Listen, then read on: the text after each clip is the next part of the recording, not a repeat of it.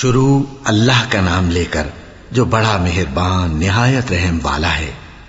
الف لام میم، یہ کتاب یعنی قرآن مجید، اس میں کچھ شک نہیں کہ اللہ کا کلام ہے، پرہیزگاروں کے لیے رہنما ہے جو غیب پر ایمان لاتے اور آداب کے ساتھ نماز پڑھتے اور جو کچھ ہم نے ان کو عطا فرمایا ہے اس میں سے خرچ کرتے ہیں، اور جو کتاب اے پیغمبر تم پر نازل ہوئی اور جو کتابیں تم سے پہلے پیغمبروں پر نازل ہوئیں سب پر ایمان لاتے اور آخرت کا یقین رکھتے ہیں۔ یہی لوگ اپنے پروردگار کی طرف سے آئی ہوئی ہدایت پر ہیں اور یہی لوگ کامیاب ہیں۔ جو لوگ کافر ہیں انہیں تم نصیحت کرو یا نہ کرو ان کے لیے برابر ہے، وہ ایمان نہیں لانے کے۔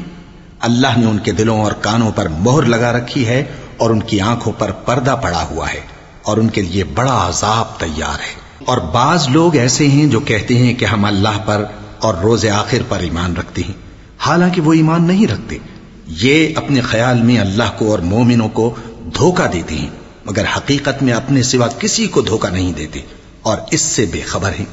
ان کے دلوں میں کفر کا مرض تھا، اللہ نے ان کا مرض اور زیادہ کر دیا اور ان کے جھوٹ بولنے کے سبب ان کو دکھ دینے والا عذاب ہوگا۔ اور جب ان سے کہا جاتا ہے کہ زمین میں فساد نہ ڈالو تو کہتے ہیں کہ ہم تو اصلاح کرنے والے ہیں، دیکھو یہ بلا شبہ مفسد ہیں لیکن خبر نہیں رکھتے۔ اور جب ان سے کہا جاتا ہے کہ جس طرح اور لوگ ایمان لے آئے تم بھی ایمان لے آؤ تو کہتے ہیں بھلا جس طرح بے وقوف ایمان لے آئے ہیں اسی طرح ہم بھی ایمان لے آئیں۔ سن لو کہ یہی بے وقوف ہیں لیکن نہیں جانتے۔ اور یہ لوگ جب مومنوں سے ملتے ہیں تو کہتے ہیں کہ ہم ایمان لے آئے ہیں، اور جب اپنے شیطانوں میں جاتے ہیں تو ان سے کہتے ہیں کہ ہم تمہارے ساتھ ہیں، اور مسلمانوں سے تو ہم ہنسی کیا کرتے ہیں۔ ان منافقوں سے اللہ ہنسی کرتا ہے اور انہیں مہلت دیا جاتا ہے کہ شرارت و سرکشی میں پڑے بہک رہے ہیں۔ یہ وہ لوگ ہیں جنہوں نے ہدایت چھوڑ کر گمراہی خریدی، تو نہ تو ان کی تجارت ہی نے کچھ نفع دیا اور نہ یہ ہدایت یاب ہی ہوئے۔ ان کی مثال اس شخص کی سی ہے جس نے شب تاریک میں آگ جلائی، جب آگ نے اس کے ارد گرد کی چیزیں روشن کی تو اللہ نے ان لوگوں کی روشنی زائل کر دی اور ان کو اندھیروں میں چھوڑ دیا کہ کچھ نہیں دیکھتے۔ یہ بہرے ہیں، گونگے ہیں، اندھے ہیں کہ کسی طرح سیدھے رستے کی طرف لوٹ ہی نہیں سکتے۔ یا ان کی مثال میں کسی ہے کہ آسمان سے برس رہا ہو اور اس میں اندھیرے پر اندھیرا چھا رہا ہو اور بادل گرج رہا ہو اور بجلی کوند رہی ہو تو یہ کڑک سے ڈر کر موت کے خوف سے کانوں میں انگلیاں دے لے۔ اور اللہ کافروں کو ہر طرف سے گھیرے ہوئے ہے، قریب ہے کہ بجلی کی چمک ان کی آنکھوں کی بصارت کو اچک لے جائے۔ جب بجلی چمکتی اور ان پر روشنی ڈالتی ہے تو اس میں چل پڑتے ہیں، اور جب اندھیرا ہو جاتا ہے تو کھڑے کے کھڑے رہ جاتے ہیں۔ اور اگر اللہ چاہتا تو ان کے کانوں کی سنوائی اور آنکھوں کی بینائی دونوں کو زائل کر دیتا۔ بلا شبہ اللہ ہر چیز پر قادر ہے۔ لوگو اپنے پروردگار کی عبادت کرو جس نے تم کو اور تم سے پہلے لوگوں کو پیدا کیا تاکہ تم اس کے عذاب سے بچو، جس نے تمہارے لیے زمین کو بچھونا اور آسمان کو چھت بنایا اور آسمان سے مے برسا کر تمہارے کھانے کے لیے انواع و اقسام کے میوے پیدا کیے۔ پس کسی کو اللہ کا ہمسر نہ بناؤ اور تم جانتے تو ہو۔ اور اگر تم کو اس کتاب میں جو ہم نے اپنے بندے پر نازل فرمائی ہے کچھ شک ہو تو اسی طرح کی ایک صورت تم بھی بنا لاؤ، اور اللہ کے سوا جو تمہارے مددگار ہوں ان کو بھی بلا لو اگر تم سچے ہو۔ پھر اگر ایسا نہ کر سکو اور ہرگز نہیں کر سکو گے تو اس آگ سے ڈرو جس کا ایندھن آدمی اور پتھر ہوں گے اور جو کافروں کے لیے تیار کی گئی ہے۔ اور جو لوگ ایمان لائے اور نیک عمل کرتے رہے ان کو خوشخبری سنا دو کہ ان کے لیے نعمت کے باغ ہیں جن کے نیچے نہریں بہ رہی ہیں۔ جب انہیں ان میں سے کسی قسم کا میوہ کھانے کو دیا جائے گا تو کہیں گے یہ تو وہی ہے جو ہم کو پہلے دیا گیا تھا، اور ان کو ایک دوسرے کے ہم شکل میوے دیے جائیں گے اور وہاں ان کے لیے پاک بیویاں ہوں گی اور وہ بہشتوں میں ہمیشہ رہیں گے۔ اللہ اس بات سے آر نہیں کرتا کہ مچھر یا اس سے بڑھ کر کسی چیز مثلا مکھی مکڑی وغیرہ کی مثال بیان فرمائے۔ اب جو مومن ہیں وہ یقین کرتے ہیں کہ وہ ان کے پروردگار کی طرف سے سچ ہے، اور جو کافر ہیں وہ کہتے ہیں کہ اس مثال سے اللہ کی مراد ہی کیا ہے۔ اس سے اللہ بہتوں کو گمراہ کرتا ہے اور بہتوں کو ہدایت بخشتا ہے، اور گمراہ بھی کرتا ہے تو نافرمانوں ہی کو، جو اللہ کے اقرار کو مضبوط کرنے کے بعد توڑ دیتے ہیں۔ اور جس چیز یعنی رشتہ قرابت کے جوڑے رکھنے کا اللہ نے حکم دیا ہے اس کو قطع کیے ڈالتی ہیں اور زمین میں خرابی کرتے ہیں، یہی لوگ نقصان اٹھانے والے ہیں۔ کافرو، تم اللہ سے کیوں کر منکر ہو سکتے ہو؟ جس حال میں کہ تم بے جان تھے تو اس نے تم کو جان بخشی، پھر وہی تم کو مارتا ہے، پھر وہی تم کو زندہ کرے گا، پھر تم اسی کی طرف لوٹائے جاؤ گے۔ وہی تو ہے جس نے سب چیزیں جو زمین میں ہیں تمہارے لیے پیدا کی، پھر آسمانوں کی طرف متوجہ ہوا تو ان کو ٹھیک ٹھیک 7 آسمان بنا دیا، اور وہ ہر چیز سے خبردار ہے۔ اور وہ وقت یاد کرنے کے قابل ہے جب تمہارے پروردگار نے فرشتوں سے فرمایا کہ میں زمین میں اپنا نائب بنانے والا ہوں۔ انہوں نے کہا، کیا تو اس میں ایسے شخص کو نائب بنانا چاہتا ہے جو خرابیاں کرے اور کچھ تو خون کرتا پھرے؟ اور ہم تیری تعریف کے ساتھ تسبیح و تقدیس کرتے رہتے ہیں۔ فرمایا، میں وہ باتیں جانتا ہوں جو تم نہیں جانتے۔ اور اس نے آدم کو سب چیزوں کے نام سکھائے، پھر ان کو فرشتوں کے سامنے کیا اور فرمایا کہ اگر سچے ہو تو مجھے ان کے نام بتاؤ۔ انہوں نے کہا، تو پاک ہے، جتنا علم تو نے ہمیں بخشا ہے اس کے سوا ہمیں کچھ معلوم نہیں، بے شک تو دانا ہے، حکمت والا ہے۔ تب اللہ نے آدم کو حکم دیا کہ آدم، تم ان کو ان چیزوں کے نام بتاؤ۔ سو جب انہوں نے ان کو ان کے نام بتائے تو فرشتوں سے فرمایا، کیا میں نے تم سے نہیں کہا تھا کہ میں آسمانوں اور زمین کی سب پوشیدہ باتیں جانتا ہوں، اور جو تم ظاہر کرتے ہو اور جو پوشیدہ کرتے ہو سب مجھ کو معلوم ہے۔ اور جب ہم نے فرشتوں کو حکم دیا کہ آدم کے آگے سجدہ کرو تو وہ سب سجدے میں گر پڑے، مگر شیطان نے انکار کیا اور غرور میں آ کر کافر بن گیا۔ اور ہم نے کہا کہ اے آدم، تم اور تمہاری بیوی بہشت میں رہو اور جہاں سے چاہو بے روک ٹوک کھاؤ پیو، لیکن اس درخت کے پاس نہ جانا، نہیں تو ظالموں میں ہو جاؤ گے۔ پھر شیطان نے دونوں کو اس درخت کے بارے میں پھسلا دیا اور جس عیش و نشاط میں تھے اس سے ان کو نکلوا دیا۔ تب ہم نے حکم دیا کہ بہشت بری سے چلے جاؤ، تم ایک دوسرے کے دشمن ہو، اور تمہارے لیے زمین میں ایک وقت تک ٹھکانہ اور معاش مقرر کر دیا گیا ہے۔ پھر آدم نے اپنے پروردگار سے کچھ کلمات سیکھے اور معافی مانگی تو اس نے ان کا قصور معاف کر دیا۔ بے شک وہ معاف کرنے والا ہے، بڑا مہربان ہے۔ ہم نے فرمایا کہ تم سب یہاں سے اتر جاؤ، جب تمہارے پاس میری طرف سے ہدایت پہنچے تو اس کی پیروی کرنا، کہ جنہوں نے میری ہدایت کی پیروی کی ان کو نہ کچھ خوف ہوگا اور نہ وہ غمناک ہوں گے، اور جنہوں نے اس کو قبول نہ کیا اور ہماری آیتوں کو جھٹلایا وہ دوزخ میں جانے والے ہیں اور وہ ہمیشہ اس میں رہیں گے۔ اے آل یعقوب، میرے وہ احسان یاد کرو جو میں نے تم پر کیے تھے، اور اس اقرار کو پورا کرو جو تم نے مجھ سے کیا تھا۔ میں اس اقرار کو پورا کروں گا جو میں نے تم سے کیا تھا، اور مجھی سے ڈرتے رہو۔ اور جو کتاب میں نے اپنے رسول محمد صلی اللہ علیہ وآلہ وسلم پر نازل کی ہے، جو تمہاری کتاب یعنی تورات کو سچا کہتی ہے، اس پر ایمان لاؤ اور اس سے منکر اول نہ بنو، اور میری آیتوں میں تحریف کر کے ان کے بدلے تھوڑی سی قیمت یعنی دنیاوی منفعت نہ حاصل کرو، اور مجھی سے خوف رکھو، اور حق کو باطل کے ساتھ نہ ملاؤ، اور سچی بات کو جان بوجھ کر نہ چھپاؤ، اور نماز پڑھا کرو اور زکات دیا کرو، اور اللہ کے آگے جھکنے والوں کے ساتھ جھکا کرو۔ یہ کیا عقل کی بات ہے کہ تم لوگوں کو نیکی کرنے کو کہتے ہو اور اپنے تئیں فراموش کیے دیتے ہو، حالانکہ تم اللہ کی کتاب بھی پڑھتے ہو؟ کیا تم سمجھتے نہیں؟ اور رنج و تکلیف میں صبر اور نماز سے مدد لیا کرو، اور بے شک نماز گراں ہے، مگر ان لوگوں پر گراں نہیں جو عجز کرنے والے ہیں، جو یقین کیے ہوئے ہیں کہ وہ اپنے پروردگار سے ملنے والے ہیں اور اس کی طرف لوٹ کر جانے والے ہیں۔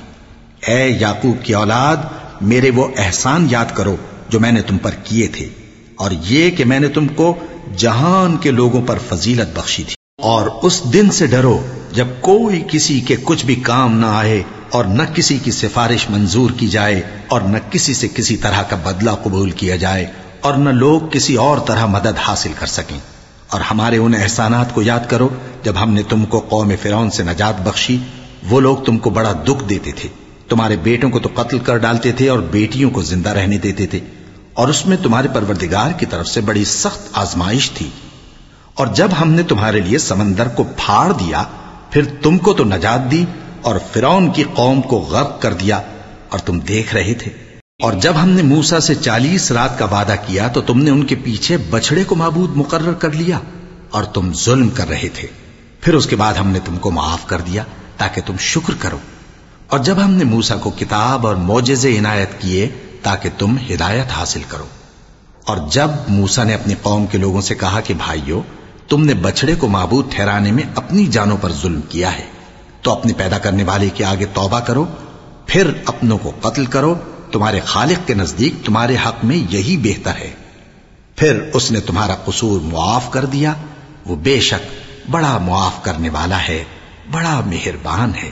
اور جب تم نے موسیٰ سے کہا کہ موسیٰ، جب تک ہم اللہ کو سامنے نہ دیکھ لیں گے تم پر ایمان نہیں لائیں گے، تو تم کو بجلی نے آ گھیرا اور تم دیکھ رہے تھے. پھر موت آ جانے کے بعد ہم نے تم کو اثر نو زندہ کر دیا تاکہ احسان مانو. اور ہم نے بادل کا تم پر سایہ کیے رکھا اور تمہارے لیے من و سلوہ اتارتے رہے کہ جو پاکیزہ چیزیں ہم نے تم کو عطا فرمائی ہیں ان کو کھاؤ پیو، مگر تمہارے بزرگوں نے ان نعمتوں کی کچھ قدر نہ جانی اور وہ ہمارا کچھ نہیں بگاڑتے تھے بلکہ اپنا ہی نقصان کرتے تھے. اور جب ہم نے ان سے کہا کہ اس گاؤں میں داخل ہو جاؤ اور اس میں جہاں سے چاہو خوب کھاؤ پیو، اور دیکھنا دروازے میں داخل ہونا سجدہ کرتے ہوئے اور حطوتن کہنا، ہم تمہارے گناہ معاف کر دیں گے اور نیکی کرنے والوں کو اور زیادہ دیں گے. تو جو ظالم تھے انہوں نے اس لفظ کو جس کا ان کو حکم دیا تھا بدل کر اس کی جگہ اور لفظ کہنا شروع کیا. پس ہم نے ان ظالموں پر آسمان سے عذاب نازل کیا کیونکہ نافرمانیاں کیے جاتے تھے. اور جب موسیٰ نے اپنی قوم کے لیے ہم سے پانی مانگا تو ہم نے کہا کہ اپنی لاٹھی پتھر پر مارو. انہوں نے لاٹھی ماری تو اس میں سے 12 چشمے پھوٹ نکلے اور تمام لوگوں نے اپنا اپنا گھاٹ معلوم کر کے پانی پی لیا. ہم نے حکم دیا کہ اللہ کی عطا فرمائی ہوئی روزی کھاؤ اور پیو اور زمین میں فساد نہ کرتے پھرنا.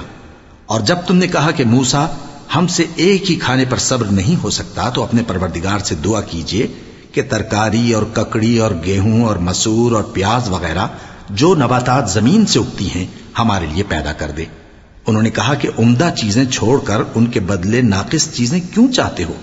اگر یہی چیزیں مطلوب ہیں تو کسی شہر میں جا اترو، وہاں جو مانگتے ہو مل جائے گا. اور آخر کار ذلت و رسوائی اور محتاجی و بے نوائی ان سے چمٹا دی گئی اور وہ اللہ کے غضب میں گرفتار ہو گئے. یہ اس لیے کہ وہ اللہ کی آیتوں سے انکار کرتے تھے اور اس کے نبیوں کو ناحق قتل کر دیتے تھے، یعنی اس لیے کہ نافرمانی کیے جاتے اور حد سے بڑھے جاتے تھے. جو لوگ مسلمان ہیں یا یہودی یا عیسائی یا ستارہ پرست، یعنی کوئی شخص کسی قوم و مذہب کا ہو، جو اللہ اور روز قیامت پر ایمان لائے گا اور عمل نیک کرے گا تو ایسے لوگوں کو ان کے اعمال کا صلہ اللہ کے ہاں ملے گا اور قیامت کے دن ان کو نہ کسی طرح کا خوف ہوگا اور نہ وہ غمناک ہوں گے. اور جب ہم نے تم سے عہد کر لیا اور کوہ طور کو تم پر اٹھا کھڑا کیا اور حکم دیا کہ جو کتاب ہم نے تم کو دی ہے اس کو زور سے پکڑے رہو اور جو اس میں لکھا ہے اسے یاد رکھو تاکہ عذاب سے محفوظ رہو، پھر تم اس کے بعد عہد سے پھر گئے، سو اگر تم پر اللہ کا فضل اور اس کی مہربانی نہ ہوتی تو تم خسارے میں پڑ گئے ہوتے. اور تم ان لوگوں کو خوب جانتے ہو جو تم میں سے ہفتے کے دن مچھلی کا شکار کرنے میں حد سے تجاوز کر گئے تھے، تو ہم نے ان سے کہا کہ ذلیل و خوار بندر ہو جاؤ. اور اس قصے کو اس وقت کے لوگوں کے لیے اور جو ان کے بعد آنے والے تھے عبرت اور پرہیزگاروں کے لیے نصیحت بنا دیا. اور جب موسیٰ نے اپنی قوم کے لوگوں سے کہا کہ اللہ تم کو حکم دیتا ہے کہ ایک بیل ذبح کرو، وہ بولے کیا تم ہم سے ہنسی کرتے ہو؟ موسیٰ نے کہا کہ میں اللہ کی پناہ مانگتا ہوں کہ نادان بنوں. انہوں نے کہا کہ اپنے پروردگار سے التجا کیجئے کہ وہ ہمیں یہ بتائے کہ وہ بیل کس طرح کا ہو. موسیٰ نے کہا پروردگار فرماتا ہے کہ وہ بیل نہ تو بوڑھا ہو اور نہ بچڑا بلکہ ان کے درمیان یعنی جوان ہو، سو جیسا تم کو حکم دیا گیا ہے ویسا کرو. انہوں نے کہا اپنے پروردگار سے درخواست کیجئے کہ ہم کو یہ بھی بتا دے کہ اس کا رنگ کیسا ہو. موسیٰ نے کہا پروردگار فرماتا ہے کہ اس کا رنگ گہرا زرد ہو کہ دیکھنے والوں کے دل کو خوش کر دیتا ہو. انہوں نے کہا اب کے پروردگار سے پھر درخواست کیجئے کہ ہم کو بتا دے کہ وہ اور کس کس طرح کا ہو، کیونکہ بہت سے بیل ہمیں ایک دوسرے کے مشابہ معلوم ہوتے ہیں اور اللہ نے چاہا تو ہمیں ٹھیک بات معلوم ہو جائے گی. موسیٰ نے کہا کہ اللہ فرماتا ہے کہ وہ بیل کام میں لگا ہوا نہ ہو، نہ تو زمین جوتتا ہو اور نہ کھیتی کو پانی دیتا ہو، بے عیب ہو، اس میں کسی طرح کا داغ نہ ہو۔ کہنے لگے اب تم نے سب باتیں درست بتا دیں۔ غرض بڑی مشکل سے انہوں نے اس بیل کو ذبح کیا، جبکہ وہ ایسا کرنے والے لگتے نہ تھے۔ اور جب تم نے ایک شخص کو قتل کیا تو اس میں باہم جھگڑنے لگے، حالانکہ جو بات تم چھپا رہے تھے اللہ اس کو ظاہر کرنے والا تھا۔ چنانچہ ہم نے کہا کہ اس بیل کا کوئی سا ٹکڑا مقتول کو مارو، اس طرح اللہ مردوں کو زندہ کرتا ہے اور تم کو اپنی قدرت کی نشانیاں دکھاتا ہے تاکہ تم سمجھو۔ پھر اس کے بعد تمہارے دل سخت ہو گئے، گویا وہ پتھر ہیں یا ان سے بھی زیادہ سخت۔ اور پتھر تو بعضے ایسے ہوتے ہیں کہ ان میں سے چشمے پھوٹ نکلتے ہیں، اور بعضے ایسے ہوتے ہیں کہ پھٹ جاتے ہیں اور ان میں سے پانی نکلنے لگتا ہے، اور بعضے ایسے ہوتے ہیں کہ اللہ کے خوف سے گر پڑتے ہیں، اور اللہ تمہارے کرتوتوں سے بے خبر نہیں۔ مومنو، کیا تم امید رکھتے ہو کہ یہ لوگ تمہارے دین کے قائل ہو جائیں گے؟ حالانکہ ان میں سے کچھ لوگ کلام اللہ یعنی تورات کو سنتے، پھر اس کے سمجھ لینے کے بعد اس کو جان بوجھ کر بدل دیتے رہے ہیں۔ اور یہ لوگ جب مومنوں سے ملتے ہیں تو کہتے ہیں ہم ایمان لے آئے ہیں، اور جس وقت تنہائی میں ایک دوسرے سے ملتے ہیں تو کہتے ہیں جو بات اللہ نے تم پر ظاہر فرمائی ہے وہ تم ان کو اس لیے بتائے دیتے ہو کہ قیامت کے دن اسی کے حوالے سے تمہارے پروردگار کے سامنے تم کو الزام دیں۔ کیا تم سمجھتے نہیں؟ کیا یہ لوگ یہ نہیں جانتے کہ جو کچھ یہ چھپاتے اور جو کچھ ظاہر کرتے ہیں اللہ کو سب معلوم ہے؟ اور بعض ان میں ان پڑھ ہیں کہ اپنی آرزوؤں کے سوا اللہ کی کتاب سے واقف ہی نہیں، اور وہ صرف اٹکل سے کام لیتے ہیں۔ سو ان لوگوں پر افسوس ہے جو اپنے ہاتھ سے کتاب لکھتے ہیں اور کہتے یہ ہیں کہ یہ اللہ کے پاس سے آئی ہے، تاکہ اس کے عوض تھوڑی سی قیمت یعنی دنیاوی منفعت حاصل کریں۔ سو ان پر افسوس ہے اس لیے کہ بے اصل باتیں اپنے ہاتھ سے لکھتے ہیں، اور پھر ان پر افسوس ہے اس لیے کہ ایسے کام کرتے ہیں، اور کہتے ہیں کہ دوزخ کی آگ ہمیں چند روز کے سوا چھو ہی نہیں سکے گی۔ ان سے پوچھو کیا تم نے اللہ سے اقرار لے رکھا ہے کہ اللہ اپنے اقرار کے خلاف نہیں کرے گا؟ یا تم اللہ کے بارے میں ایسی باتیں کہتے ہو جن کا تمہیں مطلق علم نہیں؟ ہاں کیوں نہیں، جو برے کام کرے اور اس کے گناہ ہر طرف سے اس کو گھیر لیں تو ایسے لوگ دوزخ میں جانے والے ہیں، اور وہ ہمیشہ اس میں جلتے رہیں گے، اور جو ایمان لائیں اور نیک کام کریں وہ جنت کے مالک ہوں گے اور ہمیشہ اس میں عیش کرتے رہیں گے۔ اور جب ہم نے بنی اسرائیل سے عہد لیا کہ اللہ کے سوا کسی کی عبادت نہ کرنا، اور ماں باپ اور رشتہ داروں اور یتیموں اور محتاجوں کے ساتھ بھلائی کرتے رہنا، اور لوگوں سے اچھی باتیں کہنا، اور نماز پڑھتے اور زکوٰۃ دیتے رہنا، تو چند آدمیوں کے سوا تم سب اس عہد سے منہ پھیر کر پلٹ گئے۔ اور جب ہم نے تم سے عہد لیا کہ آپس میں کچھ تو خون نہ کرنا اور اپنوں کو ان کے وطن سے نہ نکالنا، تو تم نے اقرار کر لیا اور تم اس بات کو مانتے بھی ہو۔ پھر تم وہی ہو کہ اپنوں کو قتل بھی کر دیتے ہو، اور اپنے میں سے بعض لوگوں پر گناہ اور ظلم سے چڑھائی کر کے انہیں وطن سے نکال بھی دیتے ہو، اور اگر وہ تمہارے پاس قید ہو کر آئیں تو بدلہ دے کر ان کو چھڑا بھی لیتے ہو، حالانکہ ان کا نکال دینا ہی تم پر حرام تھا۔ یہ کیا بات ہے کہ تم کتاب اللہ کے بعض احکام کو تو مانتے ہو اور بعض سے انکار کیے دیتے ہو؟ تو جو تم میں سے ایسی حرکت کریں ان کی سزا اس کے سوا اور کیا ہو سکتی ہے کہ دنیا کی زندگی میں تو رسوائی ہو اور قیامت کے دن سخت سے سخت عذاب میں ڈال دیے جائیں۔ اور جو کام تم کرتے ہو اللہ ان سے غافل نہیں۔ اور جب اللہ کے ہاں سے ان کے پاس کتاب آئی جو ان کی آسمانی کتاب کی بھی تصدیق کرتی ہے، اور وہ پہلے ہمیشہ کافروں پر فتح مانگا کرتے تھے، پھر جس چیز کو وہ خوب پہچانتے تھے جب ان کے پاس آ پہنچی تو اس سے منکر ہو گئے۔ پس کافروں پر اللہ کی لعنت۔ جس چیز کے بدلے انہوں نے اپنے تئیں بیچ ڈالا وہ بہت بری ہے، یعنی اس جلن سے کہ اللہ اپنے بندوں میں سے جس پر چاہتا ہے اپنی مہربانی سے نازل فرماتا ہے۔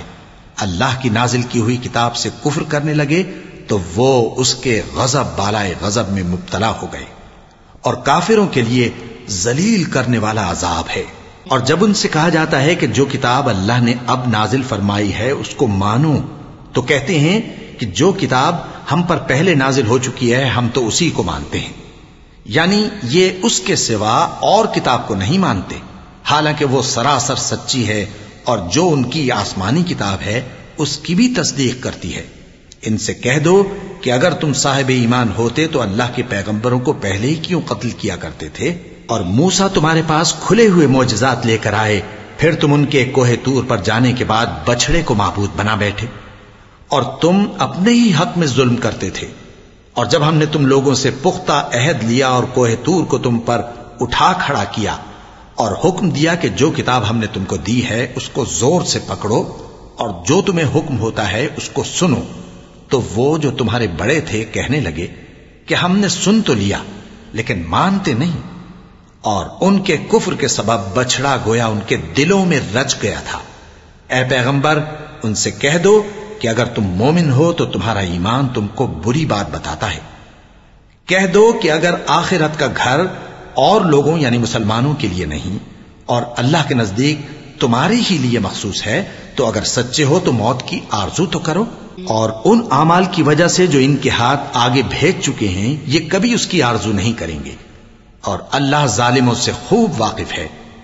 اور ان کو تم اور لوگوں سے زیادہ زندگی کے حریص دیکھو گے، یہاں تک کہ مشرکوں سے بھی بڑھ کر۔ ان میں سے ہر ایک یہی خواہش کرتا ہے کہ کاش وہ 1000 برس جیتا رہے، مگر اتنی لمبی عمر اس کو مل بھی جائے تو اسے عذاب سے تو نہیں چھڑا سکتی، اور جو کام یہ کرتے ہیں اللہ ان کو دیکھ رہا ہے۔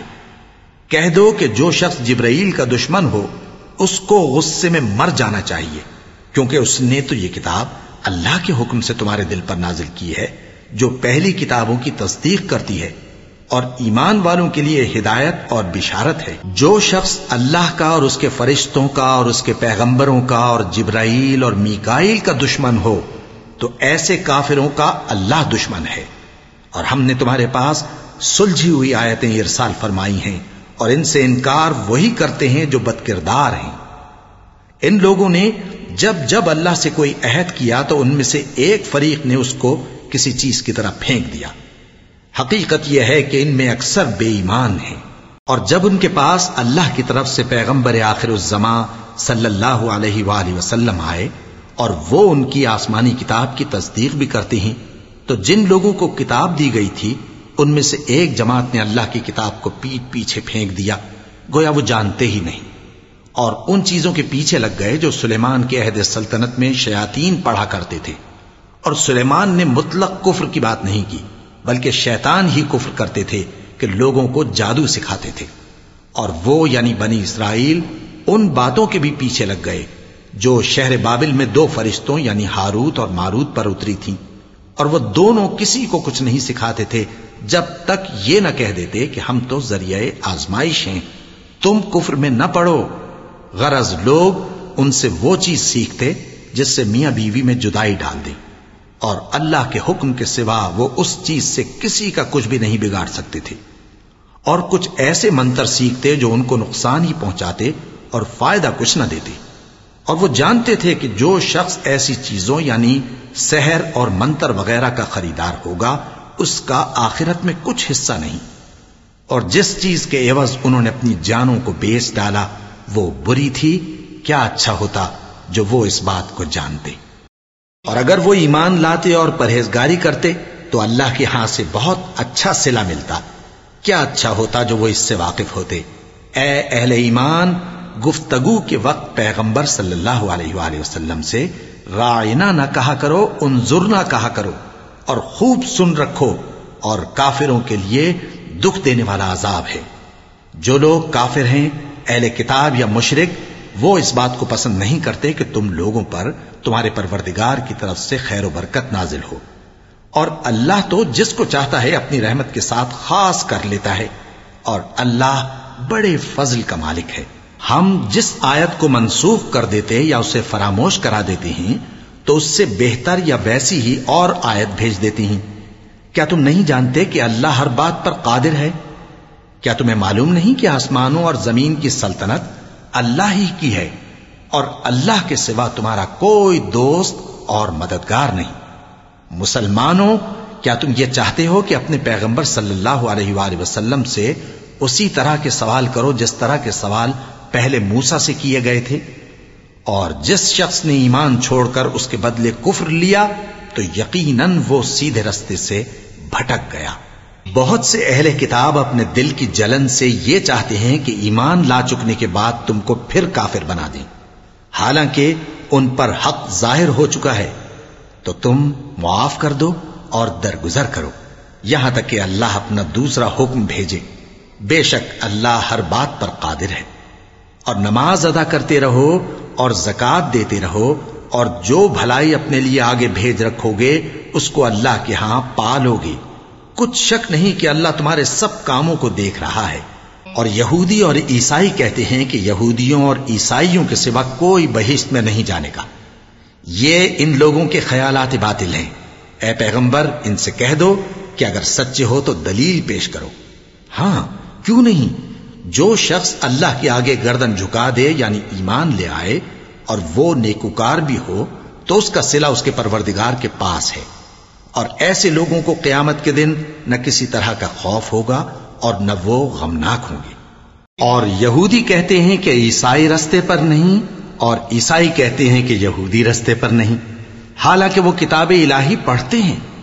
اسی طرح بالکل انہی کسی بات وہ لوگ کہتے ہیں جو کچھ نہیں جانتے یعنی مشرک۔ تو جس بات میں یہ لوگ اختلاف کر رہے ہیں اللہ قیامت کے دن اس کا ان میں فیصلہ کر دے گا۔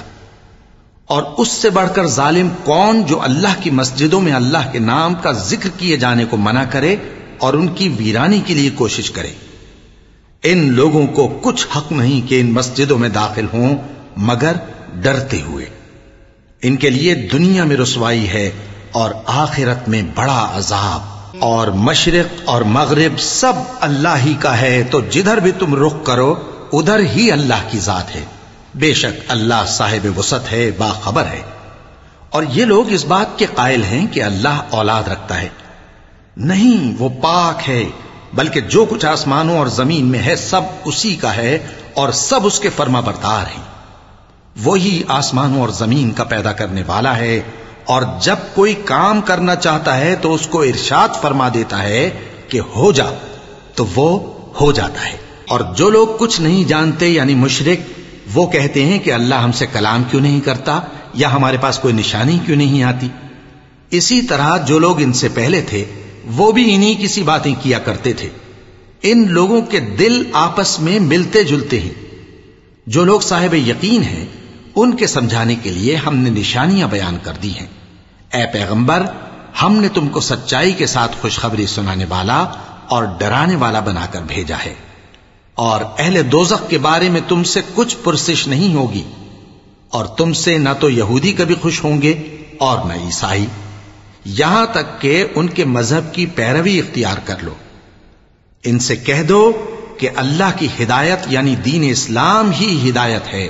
اور اے پیغمبر، اگر تم اپنے پاس علم یعنی وحی الہی کے آ جانے پر بھی ان کی خواہشوں پر چلو گے تو تم کو اللہ کی پکڑ سے بچانے والا نہ کوئی دوست ہوگا نہ کوئی مددگار۔ جن لوگوں کو ہم نے کتاب عنایت کی ہے وہ اس کو ایسا پڑھتے ہیں جیسا اس کے پڑھنے کا حق ہے، یہی لوگ اس پر ایمان رکھتے ہیں، اور جو اس کو نہیں مانتے وہی خسارہ پانے والے ہیں۔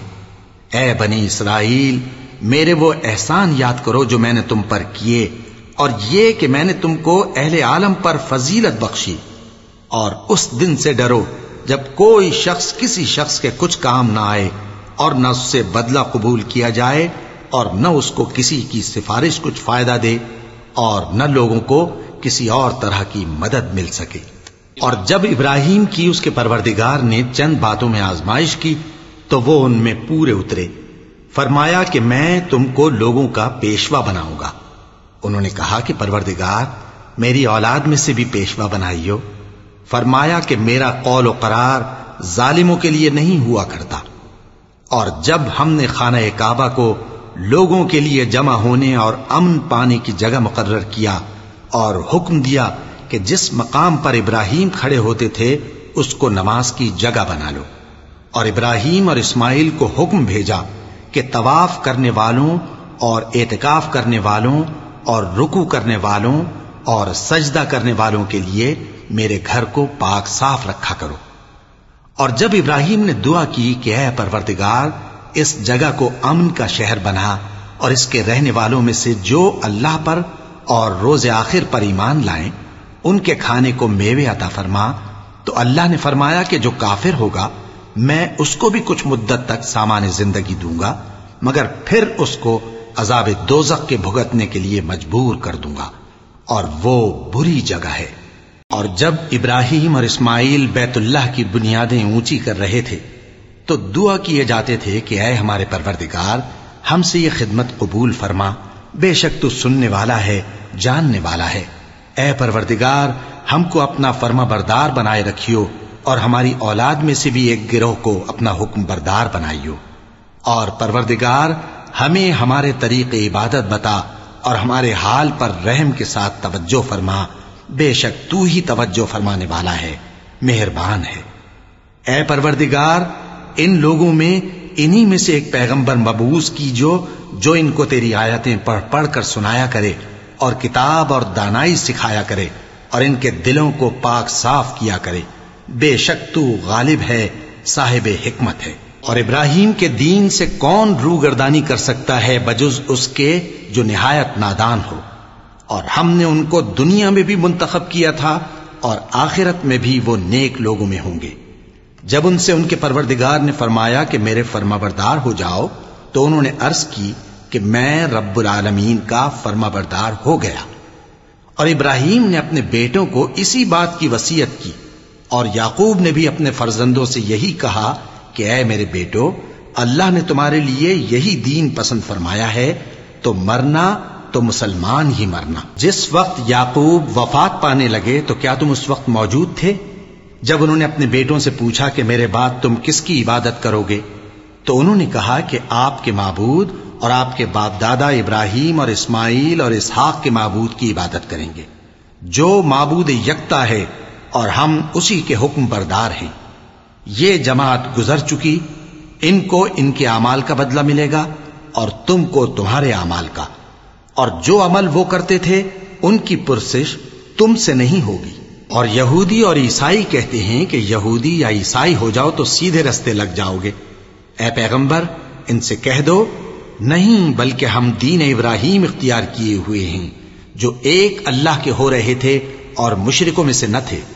مسلمانوں، کہو کہ ہم اللہ پر ایمان لائے اور جو کتاب ہم پر اتری اس پر، اور جو صحیفے ابراہیم اور اسماعیل اور اسحاق اور یعقوب اور ان کی اولاد پر نازل ہوئے ان پر، اور جو کتابیں موسیٰ اور عیسیٰ کو عطا ہوئیں ان پر، اور جو دوسرے پیغمبروں کو ان کے پروردگار کی طرف سے ملی ان پر، سب پر ایمان لائے۔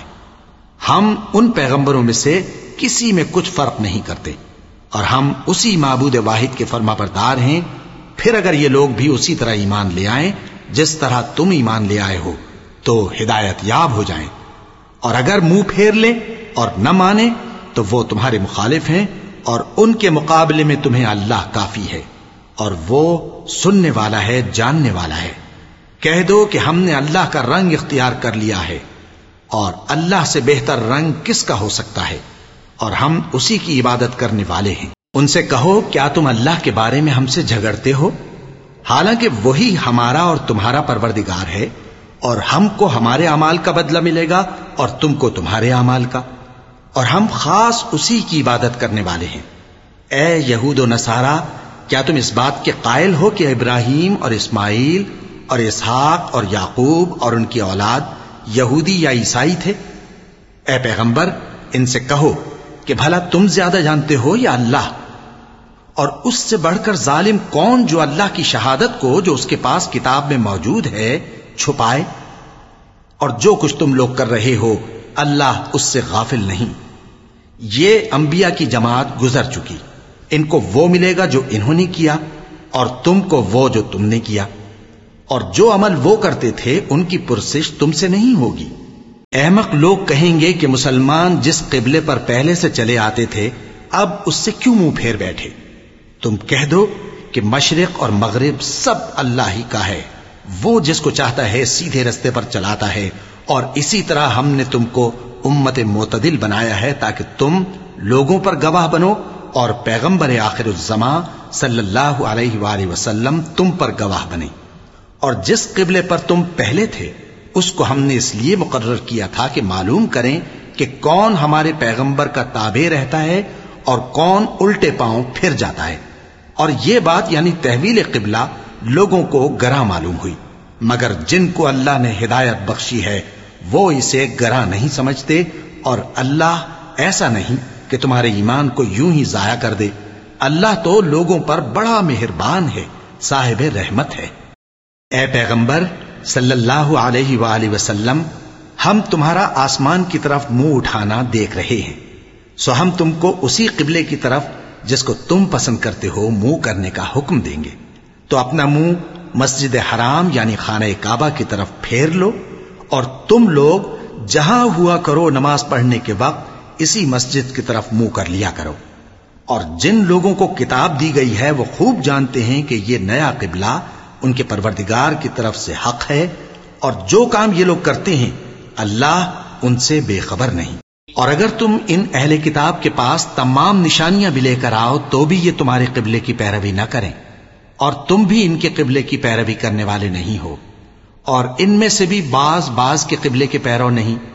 اور اگر تم باوجود اس کے کہ تمہارے پاس علم یعنی اللہ کا حکم آ چکا ہے ان کی خواہشوں کے پیچھے چلو گے تو ظالموں میں ہو جاؤ گے۔ جن لوگوں کو ہم نے کتاب دی ہے وہ ان پیغمبر آخر الزمان صلی اللہ علیہ وآلہ وسلم کو اس طرح پہچانتے ہیں جس طرح اپنے بیٹوں کو پہچانا کرتے ہیں، مگر ایک فریق ان میں سے سچی بات کو جان بوجھ کر چھپا رہا ہے۔ اے پیغمبر صلی اللہ علیہ وآلہ وسلم، یہ نیا قبلہ تمہارے پروردگار کی طرف سے حق ہے، تو تم ہرگز شک کرنے والوں میں نہ ہونا، اور ہر ایک شخص کے لیے ایک سمت مقرر ہے جدھر وہ عبادت کے وقت منہ کیا کرتا ہے، تو تم نیکیوں میں سبقت حاصل کرو۔ تم جہاں ہوگے اللہ تم سب کو جمع کرے گا، بے شک اللہ ہر چیز پر قادر ہے۔ اور تم جہاں سے نکلو نماز میں اپنا منہ مسجد حرام کی طرف کر لیا کرو، بے شبہ یہ تمہارے پروردگار کی طرف سے حق ہے، اور تم لوگ جو کچھ کرتے ہو اللہ اس سے بے خبر نہیں۔ اور تم جہاں سے نکلو مسجد حرام کی طرف منہ کر کے نماز پڑھا کرو، اور مسلمانوں تم جہاں ہوا کرو اسی مسجد کی طرف رخ کیا کرو۔ یہ تاکید اس لیے کی گئی ہے کہ لوگ تم کو کسی طرح کا الزام نہ دے سکیں، مگر ان میں سے جو ظالم ہیں وہ الزام دیں تو دیں، سو ان سے مت ڈرنا اور مجھی سے ڈرتے رہنا، اور یہ بھی مقصود ہے کہ میں تم کو اپنی تمام نعمتیں بخشوں، اور یہ بھی کہ تم راہ راست پر چلو۔ جس طرح من جملہ اور نعمتوں کے ہم نے تمہیں میں سے ایک رسول بھیجے ہیں جو تم کو ہماری آیتیں پڑھ پڑھ کر سناتے اور تمہیں پاک بناتے، اور کتاب یعنی قرآن اور دانائی سکھاتے ہیں، اور ایسی باتیں بتاتے ہیں جو تم پہلے نہیں جانتے تھے، سو تم مجھے یاد کیا کرو، میں تمہیں یاد کیا کروں گا، اور میرا احسان مانتے رہنا اور میری ناشکری نہ کرنا۔ اے ایمان والو، صبر اور نماز سے مدد لیا کرو، بے شک اللہ صبر کرنے والوں کے ساتھ ہے۔ اور جو لوگ اللہ کی راہ میں مارے جائیں ان کی نسبت یہ نہ کہنا کہ وہ مرے ہوئے ہیں، وہ مردہ نہیں بلکہ زندہ ہیں، لیکن تم کو شعور نہیں۔ اور ہم کسی قدر خوف اور بھوک اور مال اور جانوں اور میووں کے نقصان سے تمہاری آزمائش کریں گے، اور صبر کرنے والوں کو بشارت سنا دو کہ ان لوگوں پر جب کوئی مصیبت واقع ہوتی ہے تو کہتے ہیں کہ ہم اللہ ہی کا مال ہیں اور اسی کی طرف لوٹ کر جانے والے ہیں۔ یہی لوگ ہیں جن پر ان کے پروردگار کی عنایتیں ہیں اور خصوصی رحمت بھی ہے، اور یہی سیدھے رستے پر ہیں۔ بے شک کوہ صفا اور مروہ اللہ کی نشانیوں میں سے ہیں، تو جو شخص خانہ کعبہ کا حج یا عمرہ کرے اس پر کچھ گناہ نہیں کہ دونوں کے درمیان چکر لگائے، بلکہ یہ ایک نیک کام ہے، اور جو کوئی نیک کام کرے تو اللہ قدردان ہے، دانا ہے۔ جو لوگ ہمارے حکموں اور ہدایتوں کو جو ہم نے نازل کی ہیں کسی غرض فاسد سے چھپاتے ہیں، باوجود کہ ہم نے ان کو لوگوں کے سمجھانے کے لیے اپنی کتاب میں کھول کھول کر بیان کر دیا ہے، ایسوں پر اللہ اور تمام لعنت کرنے والے لعنت کرتے ہیں۔ ہاں، جو توبہ کرتے ہیں اور اپنی حالت درست کر لیتے ہیں اور احکام الہی کو صاف صاف بیان کر دیتے ہیں تو میں ان کے قصور معاف کر دیتا ہوں، اور میں بڑا معاف کرنے والا بڑا مہربان ہوں۔ جو لوگ کافر ہوئے اور کافر ہی مرے، ایسوں پر اللہ کی اور فرشتوں کی اور انسانوں کی سب کی لعنت، وہ ہمیشہ اسی لعنت میں گرفتار رہیں گے۔ ان سے نہ تو عذاب ہلکا ہی کیا جائے گا اور نہ انہیں کچھ مہلت ملے گی۔ اور لوگوں، تمہارا معبود ایک ہی معبود ہے، اس بڑے مہربان اور رحم والے کے سوا کوئی عبادت کے لائق نہیں۔ بے شک آسمانوں اور زمین کے پیدا کرنے میں اور رات اور دن کے ایک دوسرے کے پیچھے آنے جانے میں اور کشتیوں اور جہازوں میں جو سمندر میں لوگوں کے فائدے کے لیے رواں ہیں، اور میں جس کو اللہ آسمان سے برساتا اور اس سے زمین کو اس کے مردہ ہو جانے کے بعد زندہ یعنی خشک ہو جانے کے بعد سرسبز کر دیتا ہے، اور زمین پر ہر قسم کے جانور پھیلانے میں اور ہواؤں کے چلانے میں اور بادلوں میں جو آسمان اور زمین کے درمیان گھرے رہتے ہیں، عقل مندوں کے لیے اللہ کی قدرت کی نشانیاں ہیں۔ اور بعض لوگ ایسے ہیں جو غیر اللہ کو اللہ کا شریک بناتے اور ان سے اللہ کی سی محبت کرتے ہیں، لیکن جو ایمان والے ہیں وہ تو اللہ ہی کے سب سے زیادہ دوست دار ہیں۔ اور اے کاش ظالم لوگ جو بات عذاب کے وقت دیکھیں گے اب دیکھ لیتے کہ سب طرح کی طاقت اللہ ہی کو ہے، اور یہ کہ اللہ سخت عذاب کرنے والا ہے۔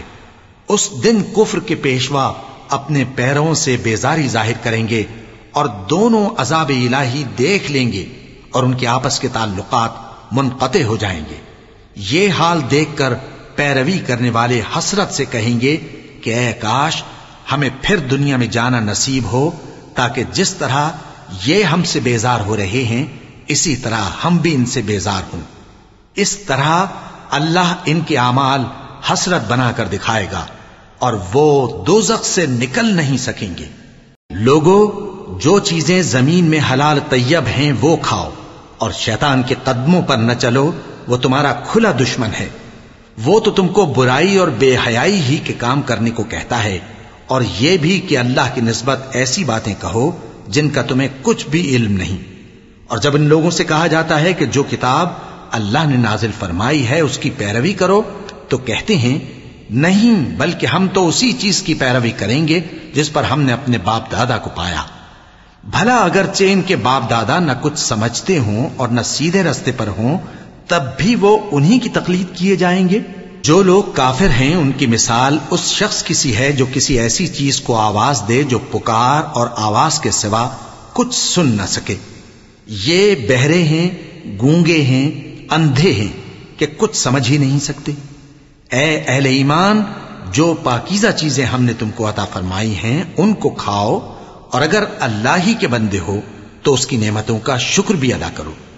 اس نے تو تم پر بس مرا ہوا جانور اور لہو اور سور کا گوشت اور جس چیز پر اللہ کے سوا کسی اور کا نام پکارا جائے حرام کر دیا ہے۔ ہاں، جو مجبور ہو جائے بشرطے کہ اللہ کی نافرمانی نہ کرے اور حد ضرورت سے باہر نہ نکل جائے، اس پر کچھ گناہ نہیں۔ بے شک اللہ بخشنے والا ہے، رحم کرنے والا ہے۔ جو لوگ اللہ کی کتاب سے ان آیتوں اور ہدایتوں کو جو اس نے نازل فرمائی ہیں چھپاتے اور ان کے بدلے تھوڑی سی قیمت یعنی دنیاوی منفعت حاصل کرتے ہیں، وہ اپنے پیٹوں میں محض آگ بھرتے ہیں۔ ایسے لوگوں سے اللہ قیامت کے دن نہ کلام کرے گا اور نہ ان کو گناہوں سے پاک کرے گا، اور ان کے لیے دکھ دینے والا عذاب ہے۔ یہ وہ لوگ ہیں جنہوں نے ہدایت چھوڑ کر گمراہی اور بخشش چھوڑ کر عذاب خرید لیا۔ یہ آتش جہنم کی کیسی برداشت کرنے والے ہیں۔ یہ اس لیے کہ اللہ نے کتاب سچائی کے ساتھ نازل فرمائی، اور جن لوگوں نے اس کتاب میں اختلاف کیا وہ ضد میں آ کر نیکی سے دور ہو گئے ہیں۔ نیکی یہی نہیں کہ تم مشرق و مغرب کو قبلہ سمجھ کر ان کی طرف منہ کر لو، بلکہ نیکی یہ ہے کہ لوگ اللہ پر اور روز آخر پر اور فرشتوں پر اور اللہ کی کتاب پر اور پیغمبروں پر ایمان لائیں، اور مال باوجود عزیز رکھنے کے رشتہ داروں اور یتیموں اور محتاجوں اور مسافروں اور مانگنے والوں کو دیں، اور گردنوں کے چھڑانے میں خرچ کریں، اور نماز پڑھیں اور زکوٰۃ دیں، اور جب عہد کر لیں تو اس کو پورا کریں، اور سختی اور تکلیف میں اور جنگ کے وقت ثابت قدم رہیں۔ یہی لوگ ہیں جو ایمان میں سچے ہیں، اور یہی ہیں جو اللہ سے ڈرنے والے ہیں۔ مومنوں، تم کو مقتولوں کے بارے میں قصاص یعنی خون کے بدلے خون کا حکم دیا جاتا ہے، اس طرح پر کہ آزاد کے بدلے آزاد مارا جائے، اور غلام کے بدلے غلام، اور عورت کے بدلے عورت۔ اور اگر قاتل کو اس کے مقتول بھائی کے قصاص میں سے کچھ معاف کر دیا جائے تو وارث مقتول کو پسندیدہ طریق سے قرارداد کی پیروی یعنی مطالبہ خون بہا کرنا اور قاتل کو خوشخوئی کے ساتھ ادا کرنا چاہیے. یہ تمہارے پروردگار کی طرف سے تمہارے لیے آسانی اور مہربانی ہے. اب جو اس کے بعد زیادتی کرے اس کے لیے دکھ کا عذاب ہے. اور اے اہل عقل، حکم قصاص میں تمہاری زندگانی ہے کہ تم قتل و خونریزی سے بچو. تم پر فرض کیا جاتا ہے کہ جب تم میں سے کسی کو موت کا وقت آ جائے تو اگر وہ کچھ مال چھوڑ جانے والا ہو تو ماں باپ اور رشتہ داروں کے لیے دستور کے مطابق وصیت کر جائے. اللہ سے ڈرنے والوں پر یہ ایک حق ہے. پھر جو شخص وصیت کو سننے کے بعد اس کو بدل ڈالے تو اس کے بدلنے کا گناہ انہی لوگوں پر ہے جو اس کو بدلیں، اور بے شک اللہ سنتا جانتا ہے. اب اگر کسی کو وصیت کرنے والے کی طرف سے کسی وارث کی طرفداری یا حق تلفی کا اندیشہ ہو تو اگر وہ وصیت کو بدل کر وارثوں میں صلح کرا دے تو اس پر کچھ گناہ نہیں. بے شک اللہ بخشنے والا ہے، رحم والا ہے. مومنو، تم پر روزے فرض کیے گئے ہیں جس طرح تم سے پہلے لوگوں پر فرض کیے گئے تھے تاکہ تم پرہیزگار بنو. روزوں کے دن گنتی کے چند روز ہیں، تو جو شخص تم میں سے بیمار ہو یا سفر میں ہو تو دوسرے دنوں میں روزوں کا شمار پورا کر لے. اور جو لوگ روزہ رکھنے کی طاقت رکھیں لیکن رکھیں نہیں، وہ روزے کے بدلے محتاج کو کھانا کھلا دیں. اور جو کوئی اپنی مرضی سے زیادہ نیکی کرے تو اس کے حق میں زیادہ اچھا ہے. اور اگر سمجھو تو روزہ رکھنا ہی تمہارے حق میں بہتر ہے. روزوں کا مہینہ رمضان کا مہینہ ہے جس میں قرآن اول نازل ہوا جو لوگوں کا رہنما ہے اور جس میں ہدایت کی کھلی نشانیاں ہیں اور جو حق و باطل کو الگ الگ کرنے والا ہے. تو جو کوئی تم میں سے اس مہینے میں موجود ہو چاہیے کہ پورے مہینے کے روزے رکھے، اور جو بیمار ہو یا سفر میں ہو تو دوسرے دنوں میں روزے رکھ کر ان کا شمار پورا کر لے. اللہ تمہارے حق میں آسانی چاہتا ہے اور سختی نہیں چاہتا. اور یہ آسانی کا حکم اس لیے دیا گیا ہے کہ تم روزوں کا شمار پورا کر لو، اور اس احسان کے بدلے کہ اللہ نے تم کو ہدایت بخشی ہے تم اس کو بزرگی سے یاد کرو اور اس کا شکر کرو. اور اے پیغمبر، جب تم سے میرے بندے میرے بارے میں دریافت کریں تو انہیں معلوم ہو کہ میں تو تمہارے پاس ہی ہوں. جب کوئی پکارنے والا مجھے پکارتا ہے تو میں اس کی دعا قبول کرتا ہوں. تو ان کو چاہیے کہ میرے حکموں کو مانیں اور مجھ پر ایمان رکھیں تاکہ نیک رستہ پائیں. روزوں کی راتوں میں تمہارے لیے اپنی عورتوں کے پاس جانا جائز کر دیا گیا ہے. وہ تمہاری پوشاک ہیں اور تم ان کی پوشاک ہو. اللہ کو معلوم ہے کہ تم ان کے پاس جانے سے اپنے حق میں خیانت کرتے تھے، سو اس نے تم پر مہربانی کی اور تمہاری حرکات سے درگزر فرمائی. تو اب تم کو اختیار ہے کہ ان سے مباشرت کرو. اور اللہ نے جو چیز تمہارے لیے لکھ رکھی ہے یعنی اولاد، اس کو اللہ سے طلب کرو اور کھاؤ اور پیو یہاں تک کہ صبح کی سفید دھاری رات کی سیاہ دھاری سے الگ نظر آنے لگے. پھر روزہ رکھ کر رات تک پورا کرو. اور جب تم مسجدوں میں اعتکاف بیٹھتے ہو تو ان سے مباشرت نہ کرو. یہ اللہ کی حدیں ہیں، ان کے پاس نہ جانا. اسی طرح اللہ اپنی آیتیں لوگوں کے سمجھانے کے لیے کھول کھول کر بیان فرماتا ہے تاکہ وہ پرہیزگار بنے. اور آپس میں ایک دوسرے کا مال ناحق نہ کھاؤ اور نہ اس کو رشوتاً حاکموں کے پاس پہنچاؤ تاکہ لوگوں کے مال کا کچھ حصہ ناجائز طور پر کھا جاؤ، اور اسے تم جانتے بھی ہو. اے پیغمبر، لوگ تم سے نئے چاند کے بارے میں دریافت کرتے ہیں کہ گھٹتا بڑھتا کیوں ہے. کہہ دو کہ وہ لوگوں کے کاموں کی میعادیں اور حج کے وقت معلوم ہونے کا ذریعہ ہے. اور نیکی اس بات میں نہیں کہ احرام کی حالت میں گھروں میں ان کے پچھواڑے کی طرف سے آؤ، بلکہ نیکوکار وہ ہے جو پرہیزگار ہو. اور گھروں میں ان کے دروازوں سے آیا کرو اور اللہ سے ڈرتے رہو تاکہ کامیاب ہو جاؤ. اور جو لوگ تم سے لڑتے ہیں تم بھی اللہ کی راہ میں ان سے لڑو، مگر زیادتی نہ کرنا کہ اللہ زیادتی کرنے والوں کو دوست نہیں رکھتا. اور ان کو جہاں پاؤ قتل کر دو، اور جہاں سے انہوں نے تم کو نکالا ہے یعنی مکے سے، وہاں سے تم بھی ان کو نکال دو. اور دین سے گمراہ کرنے کا فساد قتل و خونریزی سے کہیں بڑھ کر ہے. اور جب تک وہ تم سے مسجد حرام یعنی خانہ کعبہ کے پاس نہ لڑیں تم بھی وہاں ان سے نہ لڑنا.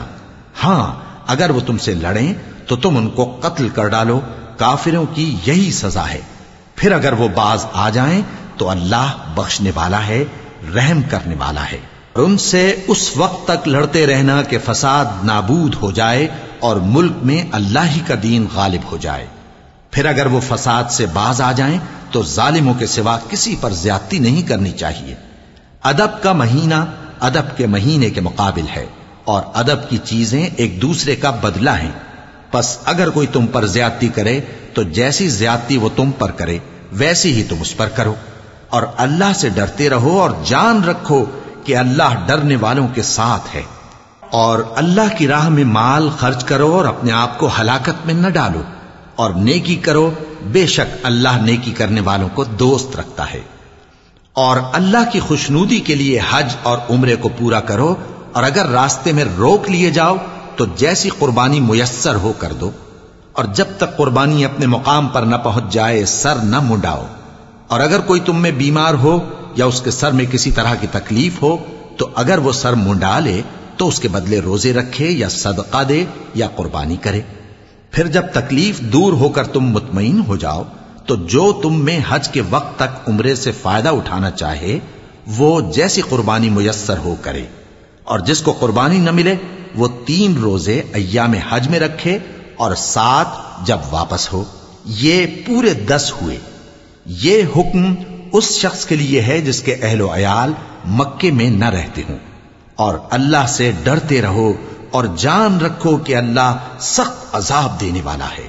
حج کے مہینے معین ہیں جو معلوم ہیں، تو جو شخص ان مہینوں میں حج کی نیت کر لے تو حج کے دنوں میں نہ عورتوں سے اختلاط کرے، نہ کوئی برا کام کرے اور نہ کسی سے جھگڑے۔ اور جو نیک کام تم کرو گے وہ اللہ کو معلوم ہو جائے گا۔ اور زاد راہ یعنی رستے کا خرچ ساتھ لے جاؤ، کیونکہ بہترین زاد راہ پرہیزگاری ہے۔ اور اے اہل عقل، مجھی سے ڈرتے رہو، اس کا تمہیں کچھ گناہ نہیں کہ حج کے دنوں میں بذریعہ تجارت اپنے پروردگار سے روزی طلب کرو۔ اور جب عرفات سے واپس ہونے لگو تو مشعر حرام یعنی مزدلفہ میں اللہ کا ذکر کرو، اور اس طرح ذکر کرو جس طرح اس نے تم کو سکھایا، اور اس سے پیشتر تم لوگ ان طریقوں سے محض ناواقف تھے۔ پھر جہاں سے اور لوگ واپس ہوں وہیں سے تم بھی واپس ہو، اور اللہ سے بخشش مانگو، بے شک اللہ بخشنے والا ہے، رحمت کرنے والا ہے۔ پھر جب حج کے تمام ارکان پورے کر چکو تو مینا میں اللہ کو یاد کرو جس طرح اپنے باپ دادا کو یاد کیا کرتے تھے، بلکہ اس سے بھی زیادہ۔ اور بعض لوگ ایسے ہیں جو اللہ سے التجا کرتے ہیں کہ اے پروردگار ہم کو جو دینا ہے دنیا ہی میں دے دے، اور ایسے لوگوں کا آخرت میں کچھ حصہ نہیں۔ اور بعض ایسے ہیں کہ دعا کرتے ہیں کہ پروردگار ہم کو دنیا میں بھی نعمت عطا فرما اور آخرت میں بھی نعمت بخشیو اور دوزخ کے عذاب سے محفوظ رکھیو۔ یہی لوگ ہیں جن کے لیے ان کے کاموں کا حصہ یعنی اجر نیک تیار ہے، اور اللہ جلد حساب لینے والا ہے۔ اور قیام منا کے دنوں میں جو گنتی کے دن ہیں اللہ کو یاد کرو، اگر کوئی جلدی کرے اور 2 ہی دن میں چل دے تو اس پر بھی کچھ گناہ نہیں، اور جو بات تک ٹھہرا رہے اس پر بھی کچھ گناہ نہیں۔ یہ باتیں اس شخص کے لیے ہیں جو اللہ سے ڈرے، اور تم لوگ اللہ سے ڈرتے رہو اور جان رکھو کہ تم سب اس کے پاس جمع کیے جاؤ گے۔ اور کوئی شخص تو ایسا ہے جس کی گفتگو دنیا کی زندگی میں تم کو دلکش معلوم ہوتی ہے، اور وہ اپنے معافی ضمیر پر یعنی اس بات پر جو اس کے دل میں ہے اللہ کو گواہ بناتا ہے، حالانکہ وہ سخت جھگڑالو ہے۔ اور جب پیٹ پھیر کر چلا جاتا ہے تو زمین میں دوڑتا پھرتا ہے تاکہ اس میں فتنہ انگیزی کرے اور کھیتی کو برباد اور انسانوں اور حیوانوں کی نسل کو نابود کر دے، اور اللہ فتنہ انگیزی کو پسند نہیں کرتا۔ اور جب اس سے کہا جاتا ہے کہ اللہ سے خوف کر تو غرور اس کو گناہ میں پھنسا دیتا ہے، سو اس کو جہنم کافی ہے اور وہ بہت برا ٹھکانہ ہے۔ اور کوئی شخص ایسا ہے کہ اللہ کی خوشنودی حاصل کرنے کے لیے اپنی جان بیچ ڈالتا ہے، اور اللہ بندوں پر بہت مہربان ہے۔ مومنو، اسلام میں پورے پورے داخل ہو جاؤ اور شیطان کے پیچھے نہ چلو، وہ تو تمہارا کھلا دشمن ہے۔ پھر اگر تم احکام روشن پہنچ جانے کے بعد لڑکھڑا جاؤ تو جان رکھو کہ اللہ غالب ہے، حکمت والا ہے۔ کیا یہ لوگ اسی بات کے منتظر ہیں کہ ان پر اللہ کا عذاب بادل کے سائبانوں میں آ نازل ہو اور فرشتے بھی اتر آئیں اور کام تمام کر دیا جائے؟ اور سب کاموں کا رجوع اللہ ہی کی طرف ہے۔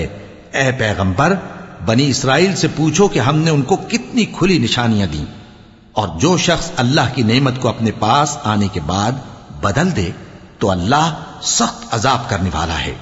اور جو کافر ہیں ان کے لیے دنیا کی زندگی خوشنما کر دی گئی ہے اور وہ مومنوں سے تمسخر کرتی ہیں، لیکن جو پرہیزگار ہیں وہ قیامت کے دن ان سے اوپر ہوں گے، اور اللہ جس کو چاہتا ہے بے حساب رزق دیتا ہے۔ پہلے تو سب لوگوں کا ایک ہی مذہب تھا، لیکن وہ آپس میں اختلاف کرنے لگے تو اللہ نے ان کی طرف بشارت دینے والے اور ڈر سنانے والے پیغمبر بھیجے اور ان پر سچائی کے ساتھ کتابیں نازل کی تاکہ جن امور میں لوگ اختلاف کرتے تھے ان کا ان میں فیصلہ کر دے۔ اور اس میں اختلاف بھی انہی لوگوں نے کیا جن کو کتاب دی گئی تھی، باوجود کہ ان کے پاس کھلے ہوئے احکام آ چکے تھے، اور یہ اختلاف انہوں نے صرف آپس کی ضد سے کیا۔ تو جس امر حق میں وہ اختلاف کرتے تھے اللہ نے اپنی مہربانی سے مومنوں کو اس کی راہ دکھا دی، اور اللہ جس کو چاہتا ہے سیدھا رستہ دکھا دیتا ہے۔ کیا تم یہ خیال کرتے ہو کہ یوں ہی بہشت میں داخل ہو جاؤ گے، اور ابھی تم کو پہلے لوگوں کی سی مشکلیں تو پیش آئی ہی نہیں؟ ان کو بڑی بڑی سختیاں اور تکلیفیں پہنچیں اور وہ صعوبتوں میں ہلا ہلا دیے گئے، یہاں تک کہ پیغمبر اور مومن لوگ جو ان کے ساتھ تھے سب پکار اٹھے کہ کب اللہ کی مدد آئے گی۔ دیکھو اللہ کی مدد ان قریب آیا چاہتی ہے۔ اے نبی، لوگ تم سے پوچھتے ہیں کہ اللہ کی راہ میں کس طرح کا مال خرچ کریں۔ کہہ دو کہ جو چاہو خرچ کرو، لیکن جو مال خرچ کرنا چاہو وہ درجہ بدرجہ اہل استحقاق یعنی ماں باپ کو اور قریب کے رشتہ داروں کو اور یتیموں کو اور محتاجوں کو اور مسافروں کو سب کو دو، اور جو بھلائی تم کرو گے اللہ اس کو جانتا ہے۔ مسلمانوں، تم پر اللہ کے رستے میں لڑنا فرض کر دیا گیا ہے، اور وہ تمہیں ناگوار تو ہوگا، مگر عجب نہیں کہ ایک چیز تم کو بری لگے اور وہ تمہارے حق میں بھلی ہو، اور عجب نہیں کہ ایک چیز تم کو بھلی لگے اور وہ تمہارے لیے مضر ہو، اور ان باتوں کو اللہ ہی بہتر جانتا ہے اور تم نہیں جانتے۔ اے پیغمبر، لوگ تم سے عزت والے مہینوں میں لڑائی کرنے کے بارے میں دریافت کرتے ہیں، کہہ دو کہ ان میں لڑنا بڑا گناہ ہے، اور اللہ کی راہ سے روکنا اور اس سے کفر کرنا اور مسجد حرام یعنی خانہ کعبہ میں جانے سے بند کرنا اور اہل مسجد کو اس میں سے نکال دینا جو یہ کفار کرتے ہیں، اللہ کے نزدیک اس سے بھی زیادہ گناہ ہے، اور فتنہ انگیزی خونریزی سے بھی بڑھ کر ہے۔ اور یہ لوگ ہمیشہ تم سے لڑتے رہیں گے، یہاں تک کہ اگر مقدور رکھیں تو تم کو تمہارے دین سے پھیر دیں، اور جو کوئی تم میں سے اپنے دین سے پھر کر کافر ہو جائے گا اور کافر ہی مرے گا تو ایسے لوگوں کے اعمال دنیا اور آخرت دونوں میں برباد ہو جائیں گے، اور یہی لوگ دوزخ میں جانے والے ہیں جس میں ہمیشہ رہیں گے۔ جو لوگ ایمان لائے اور اللہ کے لیے وطن چھوڑ گئے اور کفار سے جنگ کرتے رہے وہی اللہ کی رحمت کے امیدوار ہیں، اور اللہ بخشنے والا ہے، رحمت کرنے والا ہے۔ اے پیغمبر، لوگ تم سے شراب اور جوئے کا حکم دریافت کرتے ہیں، کہہ دو کہ ان میں گناہ بڑے ہیں اور لوگوں کے لیے کچھ فائدے بھی ہیں، مگر ان کے گناہ فائدوں سے کہیں زیادہ ہیں۔ اور یہ بھی تم سے پوچھتے ہیں کہ اللہ کی راہ میں کون سا مال خرچ کریں، کہہ دو کہ جو ضرورت سے زیادہ ہو۔ اس طرح اللہ تمہارے لیے اپنے احکام کھول کھول کر بیان فرماتا ہے تاکہ تم سوچو، یعنی دنیا اور آخرت کی باتوں میں غور کرو۔ اور تم سے یتیموں کے بارے میں بھی دریافت کرتے ہیں، کہہ دو کہ ان کی حالت کی اصلاح بہت اچھا کام ہے، اور اگر تم ان سے مل جل کر رہنا یعنی خرچ اکٹھا رکھنا چاہو تو وہ تمہارے بھائی ہیں، اور اللہ خوب جانتا ہے کہ خرابی کرنے والا کون ہے اور اصلاح کرنے والا کون۔ اور اگر اللہ چاہتا تو تم کو تکلیف میں ڈال دیتا، بے شک اللہ غالب ہے، حکمت والا ہے۔ اور مومنوں، مشرک عورتوں سے جب تک وہ ایمان نہ لائیں نکاح نہ کرنا، کیونکہ مشرک عورت خواہ تم کو کیسی ہی بھلی لگے اس سے مومن لونڈی بہتر ہے۔ اور اسی طرح مشرک مرد جب تک ایمان نہ لائیں مومن عورتوں کو ان کی زوجیت میں نہ دینا، کیونکہ مشرک مرد سے خواہ وہ تم کو کیسا ہی بھلا لگے مومن غلام بہتر ہے۔ یہ مشرک لوگوں کو دوزخ کی طرف بلاتی ہیں، اور اللہ اپنی مہربانی سے بہشت اور بخشش کی طرف بلاتا ہے، اور اپنے حکم لوگوں سے کھول کھول کر بیان کرتا ہے تاکہ نصیحت حاصل کریں۔ اور تم سے حیض کے بارے میں دریافت کرتے ہیں، کہہ دو وہ تو نجاست ہے، سو ایام حیض میں عورتوں سے کنارہ کش رہو، اور جب تک وہ پاک نہ ہو جائیں ان سے مقاربت نہ کرو۔ ہاں، جب وہ پاک ہو جائیں تو جس طریق سے اللہ نے تمہیں ارشاد فرمایا ہے ان کے پاس جاؤ۔ کچھ شک نہیں کہ اللہ توبہ کرنے والوں اور پاک صاف رہنے والوں کو دوست رکھتا ہے۔ تمہاری عورتیں تمہاری کھیتی ہیں، تو اپنی کھیتی میں جس طرح چاہو جاؤ، اور اپنے لیے نیک عمل آگے بھیجو، اور اللہ سے ڈرتے رہو، اور جان رکھو کہ ایک دن تمہیں اس کے روبرو حاضر ہونا ہے۔ اور اے پیغمبر، ایمان والوں کو بشارت سنا دو، اور اللہ کے نام کو اس بات کا ہیلہ نہ بنانا کہ اس کی قسمیں کھا کھا کر سلوک کرنے اور پرہیزگاری کرنے اور لوگوں میں صلح و سازگاری کرانے سے رک جاؤ، اور اللہ سب کچھ سنتا ہے، جانتا ہے۔ اللہ تمہاری لغو قسموں پر تم سے مواخذہ نہیں کرے گا، لیکن جو قسمیں تم قصد دلی سے کھاؤ گے ان پر مواخذہ کرے گا، اور اللہ بخشنے والا ہے، بردبار ہے۔ جو لوگ اپنی عورتوں کے پاس جانے کی قسم کھا لیں ان کو 4 مہینے تک انتظار کرنا چاہیے۔ اگر اس عرصے میں قسم سے رجوع کر لیں تو اللہ بخشنے والا ہے، مہربان ہے، اور اگر طلاق کا ارادہ کر لیں تو بھی اللہ سنتا ہے، جانتا ہے۔ اور طلاق والی عورتیں 3 حیض تک اپنے تئیں روکے رہیں، اور اگر وہ اللہ اور روز قیامت پر ایمان رکھتی ہیں تو ان کو جائز نہیں کہ اللہ نے جو کچھ ان کے شکم میں پیدا کیا ہے اس کو چھپائیں۔ اور ان کے خاوند اگر پھر موافقت چاہیں تو اس مدت میں وہ ان کو اپنی زوجیت میں لے لینے کے زیادہ حقدار ہیں، اور عورتوں کا حق مردوں پر ویسا ہی ہے جیسے دستور کے مطابق مردوں کا حق عورتوں پر ہے، البتہ مردوں کو عورتوں پر 1 درجہ فضیلت ہے، اور اللہ غالب ہے، صاحب حکمت ہے۔ طلاق صرف 2 بار ہے، یعنی جب 2 دفعہ طلاق دے دی جائے تو پھر عورتوں کو یا تو بطریق شائستہ نکاح میں رہنے دینا ہے یا بھلائی کے ساتھ چھوڑ دینا، اور یہ جائز نہیں کہ جو مہر تم ان کو دے چکے ہو اس میں سے کچھ واپس لے لو۔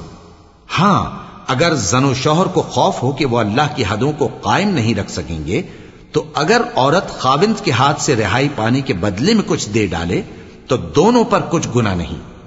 یہ اللہ کی مقرر کی ہوئی حدیں ہیں، ان سے باہر نہ نکلنا، اور جو لوگ اللہ کی حدوں سے باہر نکل جائیں گے وہ گناہگار ہوں گے۔ پھر اگر شوہر 2 طلاقوں کے بعد تیسری طلاق عورت کو دے دے تو اس کے بعد جب تک عورت کسی دوسرے شخص سے نکاح نہ کر لے اس پہلے شوہر پر حلال نہ ہوگی۔ ہاں، اگر دوسرا خاوند بھی طلاق دے دے اور عورت اور پہلا خاوند پھر ایک دوسرے کی طرف رجوع کر لیں تو ان پر کچھ گناہ نہیں، بشرطے کہ دونوں یقین کریں کہ اللہ کی حدوں کو قائم رکھ سکیں گے، اور یہ اللہ کی حدیں ہیں، ان کو وہ ان لوگوں کے لیے بیان فرماتا ہے جو علم رکھتے ہیں۔ اور جب تم عورتوں کو 2 دفعہ طلاق دے چکو اور ان کی عدت پوری ہو جائے تو انہیں یا تو حسن سلوک سے نکاح میں رہنے دو یا بطریق شائستہ رخصت کر دو، اور اس نیت سے ان کو نکاح میں نہ رہنے دینا چاہیے کہ انہیں تکلیف دو اور ان پر زیادتی کرو، اور جو ایسا کرے گا وہ اپنا ہی نقصان کرے گا۔ اور اللہ کے احکام کو ہنسی اور کھیل نہ بناؤ، اور اللہ نے تم کو جو نعمتیں بخشی ہیں اور تم پر جو کتاب اور دانائی کی باتیں نازل کی ہیں جن سے وہ تمہیں نصیحت فرماتا ہے ان کو یاد کرو، اور اللہ سے ڈرتے رہو، اور جان رکھو کہ اللہ ہر چیز سے واقف ہے۔ اور جب تم عورتوں کو طلاق دے چکو اور ان کی عدت پوری ہو جائے تو ان کو اپنے شوہروں کے ساتھ جب وہ آپس میں جائز طور پر راضی ہو جائیں نکاح کرنے سے مت روکو۔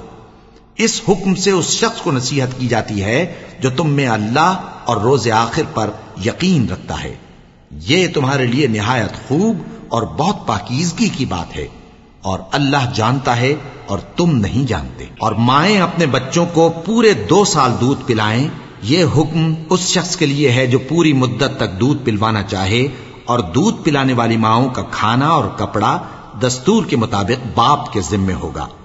کسی شخص کو اس کی طاقت سے زیادہ تکلیف نہیں دی جاتی، تو یاد رکھو کہ نہ تو ماں کو اس کے بچے کے سبب نقصان پہنچایا جائے اور نہ باپ کو اس کی اولاد کی وجہ سے نقصان پہنچایا جائے، اور اسی طرح نان و نفقہ بچے کے وارث کے ذمے ہے، اور اگر دونوں یعنی ماں باپ آپس کی رضامندی اور صلاح سے بچے کا دودھ چھڑانا چاہیں تو ان پر کچھ گناہ نہیں، اور اگر تم اپنی اولاد کو دودھ پلوانا چاہو تو تم پر کچھ گناہ نہیں، بشرطے کہ تم دودھ پلانے والیوں کو دستور کے مطابق ان کا حق جو تم نے دینا کیا تھا دے دو، اور اللہ سے ڈرتے رہو اور جان رکھو کہ جو کچھ تم کرتے ہو اللہ اس کو دیکھ رہا ہے۔ اور جو لوگ تم میں سے مر جائیں اور عورتیں چھوڑ جائیں تو وہ عورتیں 4 مہینے اور 10 دن اپنے آپ کو روکے رہیں، اور جب یہ عدت پوری کر چکیں اور اپنے حق میں پسندیدہ کام یعنی نکاح کر لیں تو تم پر کچھ گناہ نہیں، اور اللہ تمہارے سب کاموں سے واقف ہے۔ اگر تم اشارے کنائے میں عورتوں کو نکاح کا پیغام بھیجو یا نکاح کی خواہش کو اپنے دلوں میں مخفی رکھو تو تم پر کچھ گناہ نہیں، اللہ کو معلوم ہے کہ تم ان سے نکاح کا ذکر کرو گے، مگر ایام عدت میں اس کے سوا کے دستور کے مطابق کوئی بات کہہ دو، پوشیدہ طور پر ان سے قول و قرار نہ کرنا، اور جب تک عدت پوری نہ ہو لے نکاح کا پختہ ارادہ نہ کرنا، اور جان رکھو کہ جو کچھ تمہارے دلوں میں ہے اللہ کو سب معلوم ہے، تو اس سے ڈرتے رہو اور جان رکھو کہ اللہ بخشنے والا ہے، حلم والا ہے۔ اور اگر تم عورتوں کو ان کے پاس جانے یا ان کا مہر مقرر کرنے سے پہلے طلاق دے دو تو تم پر کچھ گناہ نہیں، ہاں ان کو دستور کے مطابق کچھ خرچ ضرور دو، یعنی مقدور والا اپنے مقدور کے مطابق دے اور تنگ دست اپنی حیثیت کے مطابق۔ نیک لوگوں پر یہ ایک طرح کا حق ہے۔ اور اگر تم عورتوں کو ان کے پاس جانے سے پہلے طلاق دے دو لیکن مہر مقرر کر چکے ہو تو آدھا مہر دینا ہوگا، ہاں اگر عورتیں مہر بخش دیں یا مرد جن کے ہاتھ میں عقد نکاح ہے اپنا حق چھوڑ دیں اور پورا مہر دے دیں تو ان کو اختیار ہے، اور اگر تم مرد لوگ ہی اپنا حق چھوڑ دو تو یہ پرہیزگاری کی بات ہے، اور آپس میں بھلائی کرنے کو فراموش نہ کرنا، کچھ شک نہیں کہ اللہ تمہارے سب کاموں کو دیکھ رہا ہے۔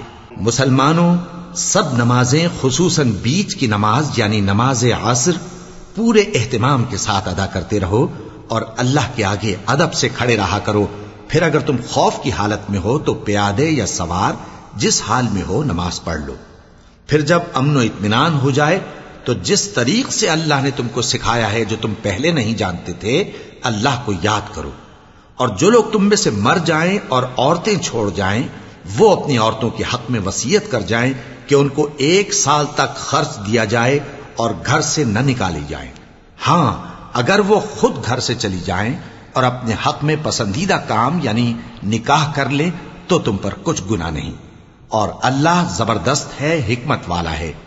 اور مطلقہ عورتوں کو بھی دستور کے مطابق نان و نفقہ دینا چاہیے، پرہیزگاروں پر یہ بھی حق ہے۔ اسی طرح اللہ اپنے احکام تمہارے لیے بیان فرماتا ہے تاکہ تم سمجھو۔ بھلا تم نے ان لوگوں کو نہیں دیکھا جو شمار میں ہزاروں ہی تھے اور موت کے ڈر سے اپنے گھروں سے نکل بھاگے تھے، تو اللہ نے ان کو حکم دیا کہ مر جاؤ، پھر ان کو زندہ بھی کر دیا۔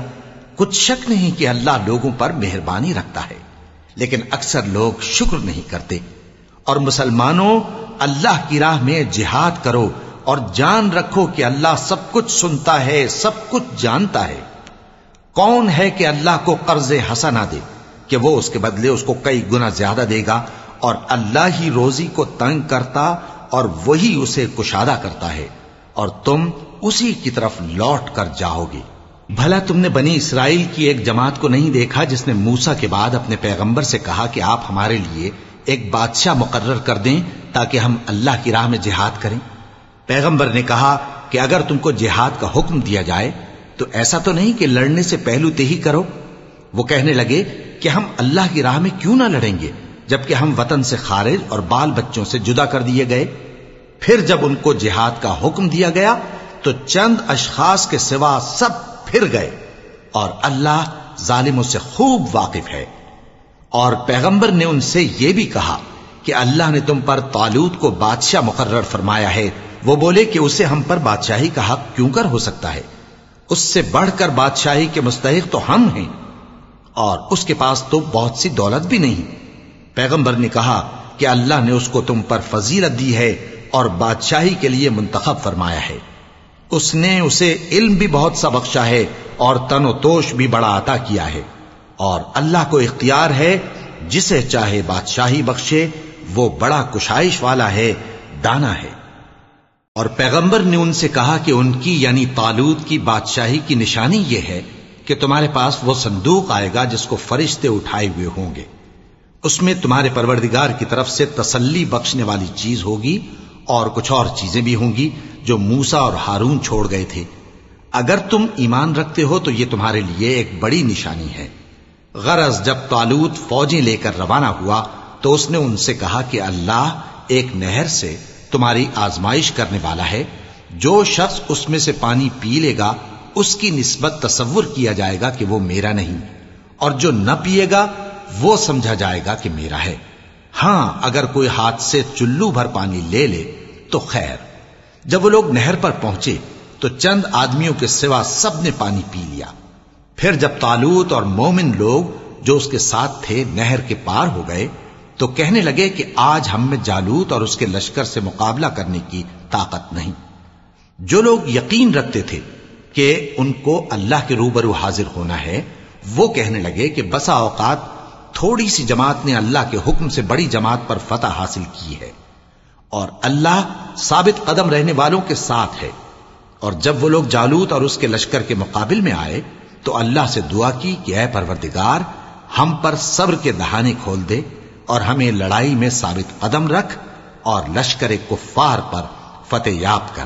تو طالوت کی فوج نے اللہ کے حکم سے ان کو شکست دے دی، اور داؤد نے جالوت کو قتل کر ڈالا، اور اللہ نے ان کو بادشاہی اور دانائی بخشی اور جو کچھ چاہا سکھایا۔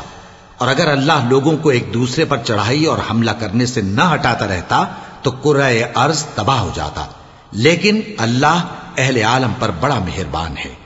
یہ اللہ کی آیتیں ہیں جو ہم تم کو سچائی کے ساتھ پڑھ کر سناتے ہیں، اور اے محمد صلی اللہ علیہ وآلہ وسلم تم بلا شبہ پیغمبروں میں سے ہو۔ یہ پیغمبر جو ہم وقتاً فوقتاً بھیجتے رہے ہیں، ان میں سے ہم نے بعض کو بعض پر فضیلت دی ہے، بعض ایسے ہیں جن سے اللہ نے گفتگو کی، اور بعض کے دوسرے امور میں مرتبے بلند کیے، اور عیسیٰ ابن مریم کو ہم نے کھلی ہوئی نشانیاں عطا کی اور روح القدس سے ان کو مدد دی، اور اگر اللہ چاہتا تو ان سے پچھلے لوگ اپنے پاس کھلی نشانیاں آنے کے بعد آپس میں نہ لڑتے، لیکن انہوں نے اختلاف کیا تو ان میں سے بعض تو ایمان لے آئے اور بعض کافر ہی رہے۔ اور اگر اللہ چاہتا تو یہ لوگ باہم جنگ و قتال نہ کرتے، لیکن اللہ جو چاہتا ہے کرتا ہے۔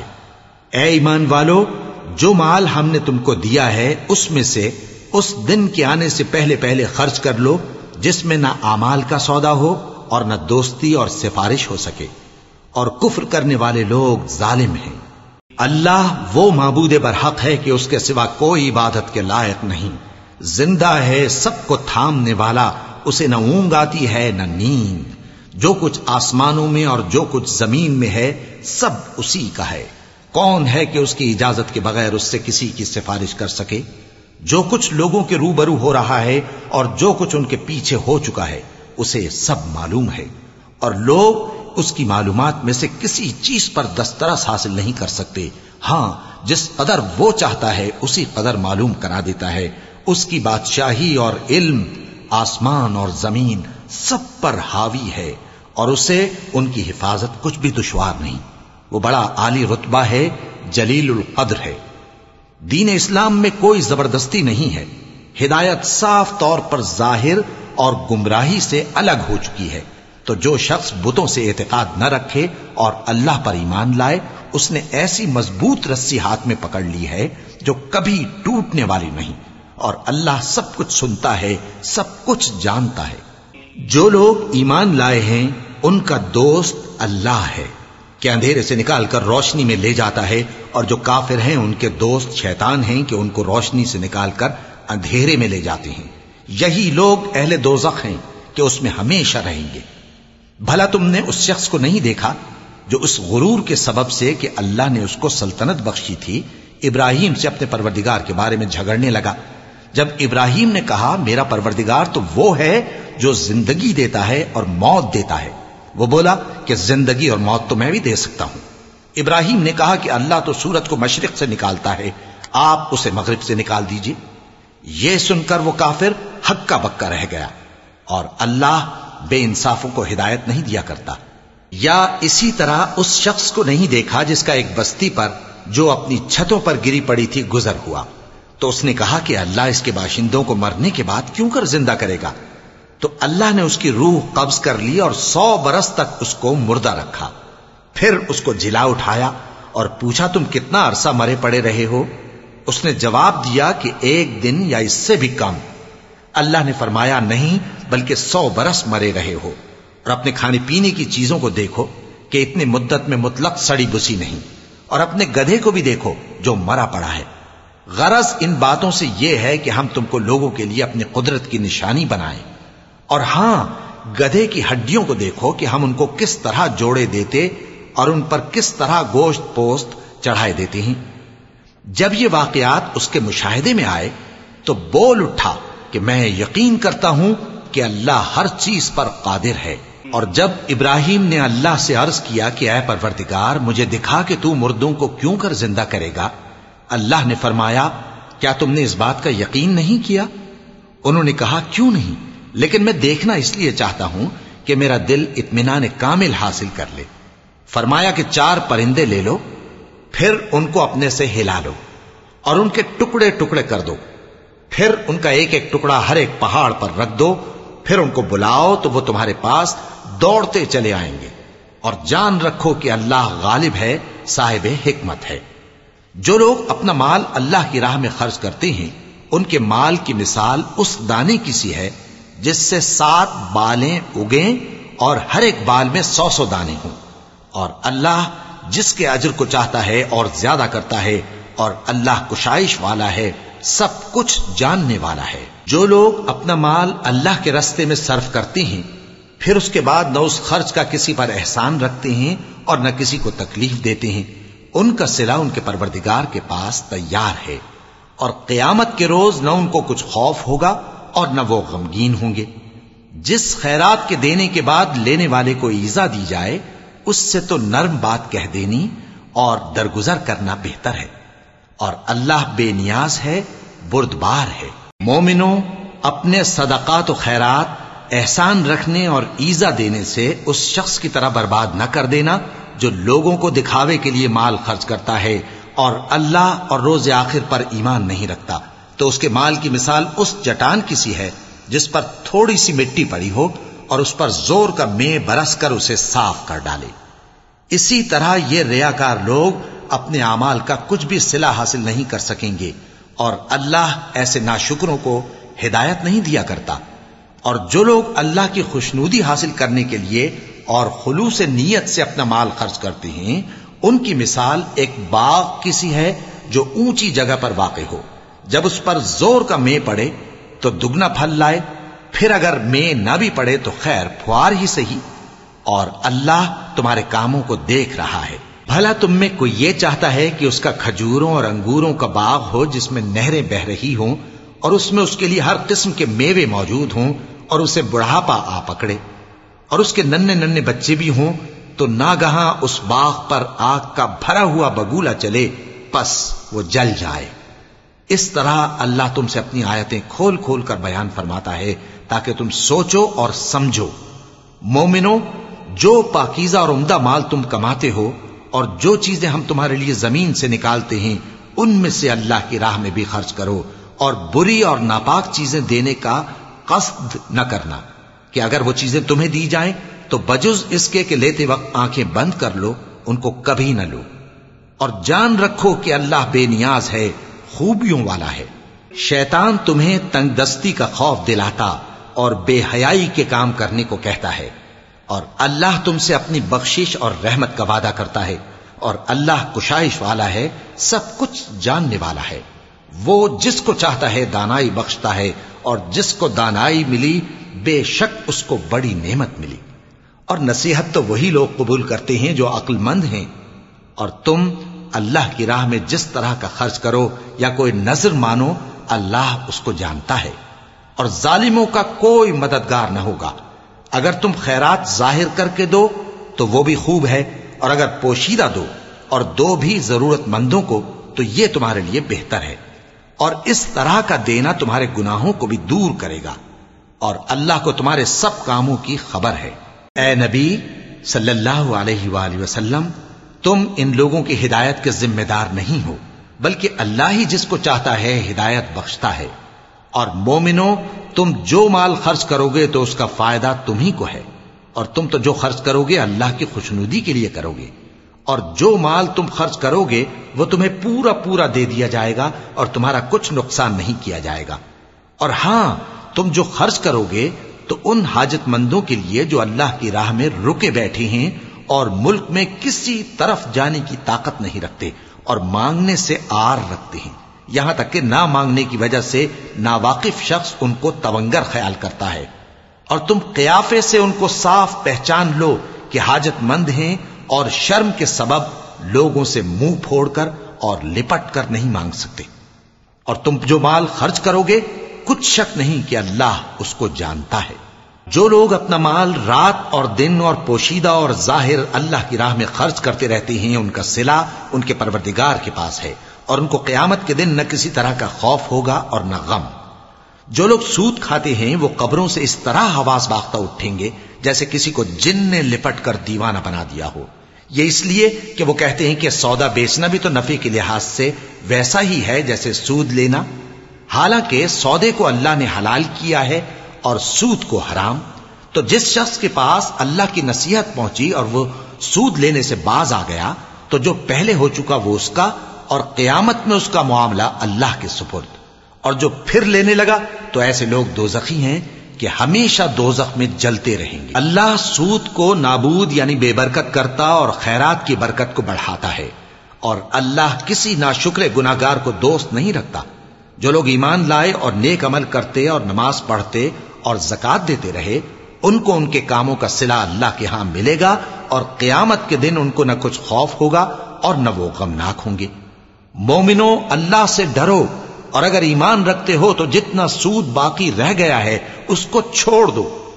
پھر اگر ایسا نہ کرو گے تو تم اللہ اور اس کے رسول کی طرف سے اعلان جنگ سن لو، اور اگر توبہ کر لو گے اور سود چھوڑ دو گے تو تم کو اپنی اصل رقم لینے کا حق ہے، جس میں نہ اوروں کا نقصان اور نہ تمہارا نقصان۔ اور اگر قرض لینے والا تنگ دست ہو تو اسے کشائش کے حاصل ہونے تک مہلت دو، اور اگر زر قرض بخش دو تو وہ تمہارے لیے زیادہ اچھا ہے، بشرطے کہ سمجھو۔ اور اس دن سے ڈرو جبکہ تم اللہ کے حضور میں لوٹ کر جاؤ گے، اور ہر شخص اپنے اعمال کا پورا پورا بدلہ پائے گا اور کسی کو کچھ نقصان نہ ہوگا۔ مومنو، جب تم آپس میں کسی میعاد معین کے لیے قرض کا معاملہ کرنے لگو تو اس کو لکھ لیا کرو، اور لکھنے والا تم میں کسی کا نقصان نہ کرے بلکہ انصاف سے لکھے۔ نیز لکھنے والا جیسا اللہ نے اسے سکھایا ہے لکھنے سے انکار بھی نہ کرے اور دستاویز لکھ دے، اور جو شخص قرض لے وہی دستاویز کا مضمون بول کر لکھوائے، اور اللہ سے کہ اس کا مالک ہے خوف کرے، اور زر قرض میں سے کچھ کم نہ لکھوائے۔ اور اگر قرض لینے والا کم عقل یا ضعیف ہو یا مضمون لکھوانے کی قابلیت نہ رکھتا ہو تو جو اس کا ولی ہو وہ انصاف کے ساتھ مضمون لکھوائے، اور اپنے میں سے 2 مردوں کو ایسے معاملے کے گواہ کر لیا کرو، اور اگر 2 مرد نہ ہوں تو 1 مرد اور 2 عورتیں جن کو تم گواہ پسند کرو کافی ہیں، کہ اگر ان میں سے ایک بھول جائے گی تو دوسری اسے یاد دلا دے گی۔ اور جب گواہ گواہی کے لیے طلب کیے جائیں تو انکار نہ کریں، اور قرض تھوڑا ہو یا بہت اس کی دستاویز کے لکھنے لکھانے میں سستی نہ کرنا۔ یہ بات اللہ کے نزدیک نہایت قرین انصاف ہے، اور شہادت کے لیے بھی یہ بہت درست طریقہ ہے۔ اس سے تم کو کسی طرح کا شک و شبہ بھی نہیں پڑے گا۔ ہاں، اگر سودا دست بدست ہو جو تم آپس میں لیتے دیتے ہو تو اگر ایسے معاملے کے دستاویز نہ لکھو تو تم پر کچھ گناہ نہیں۔ اور جب خرید و فروخت کیا کرو، مثلا زمین جائیداد کی، تو بھی گواہ کر لیا کرو، اور کاتب دستاویز اور گواہ معاملہ کرنے والوں کا کسی طرح کا نقصان نہ کریں۔ اگر تم لوگ ایسا کرو تو یہ تمہارے لیے گناہ کی بات ہے، اور اللہ سے ڈرو اور دیکھو کہ وہ تم کو کیسی مفید باتیں سکھاتا ہے، اور اللہ ہر چیز سے واقف ہے۔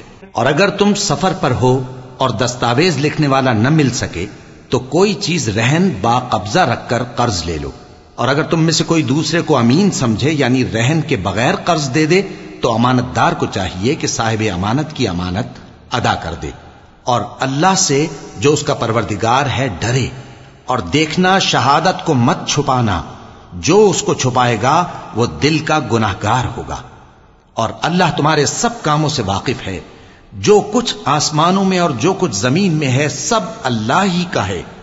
تم اپنے دلوں کی بات کو ظاہر کرو گے تو اور چھپاؤ گے تو اللہ تم سے اس کا حساب لے گا، پھر وہ جسے چاہے مغفرت کرے اور جسے چاہے عذاب دے، اور اللہ ہر چیز پر قادر ہے۔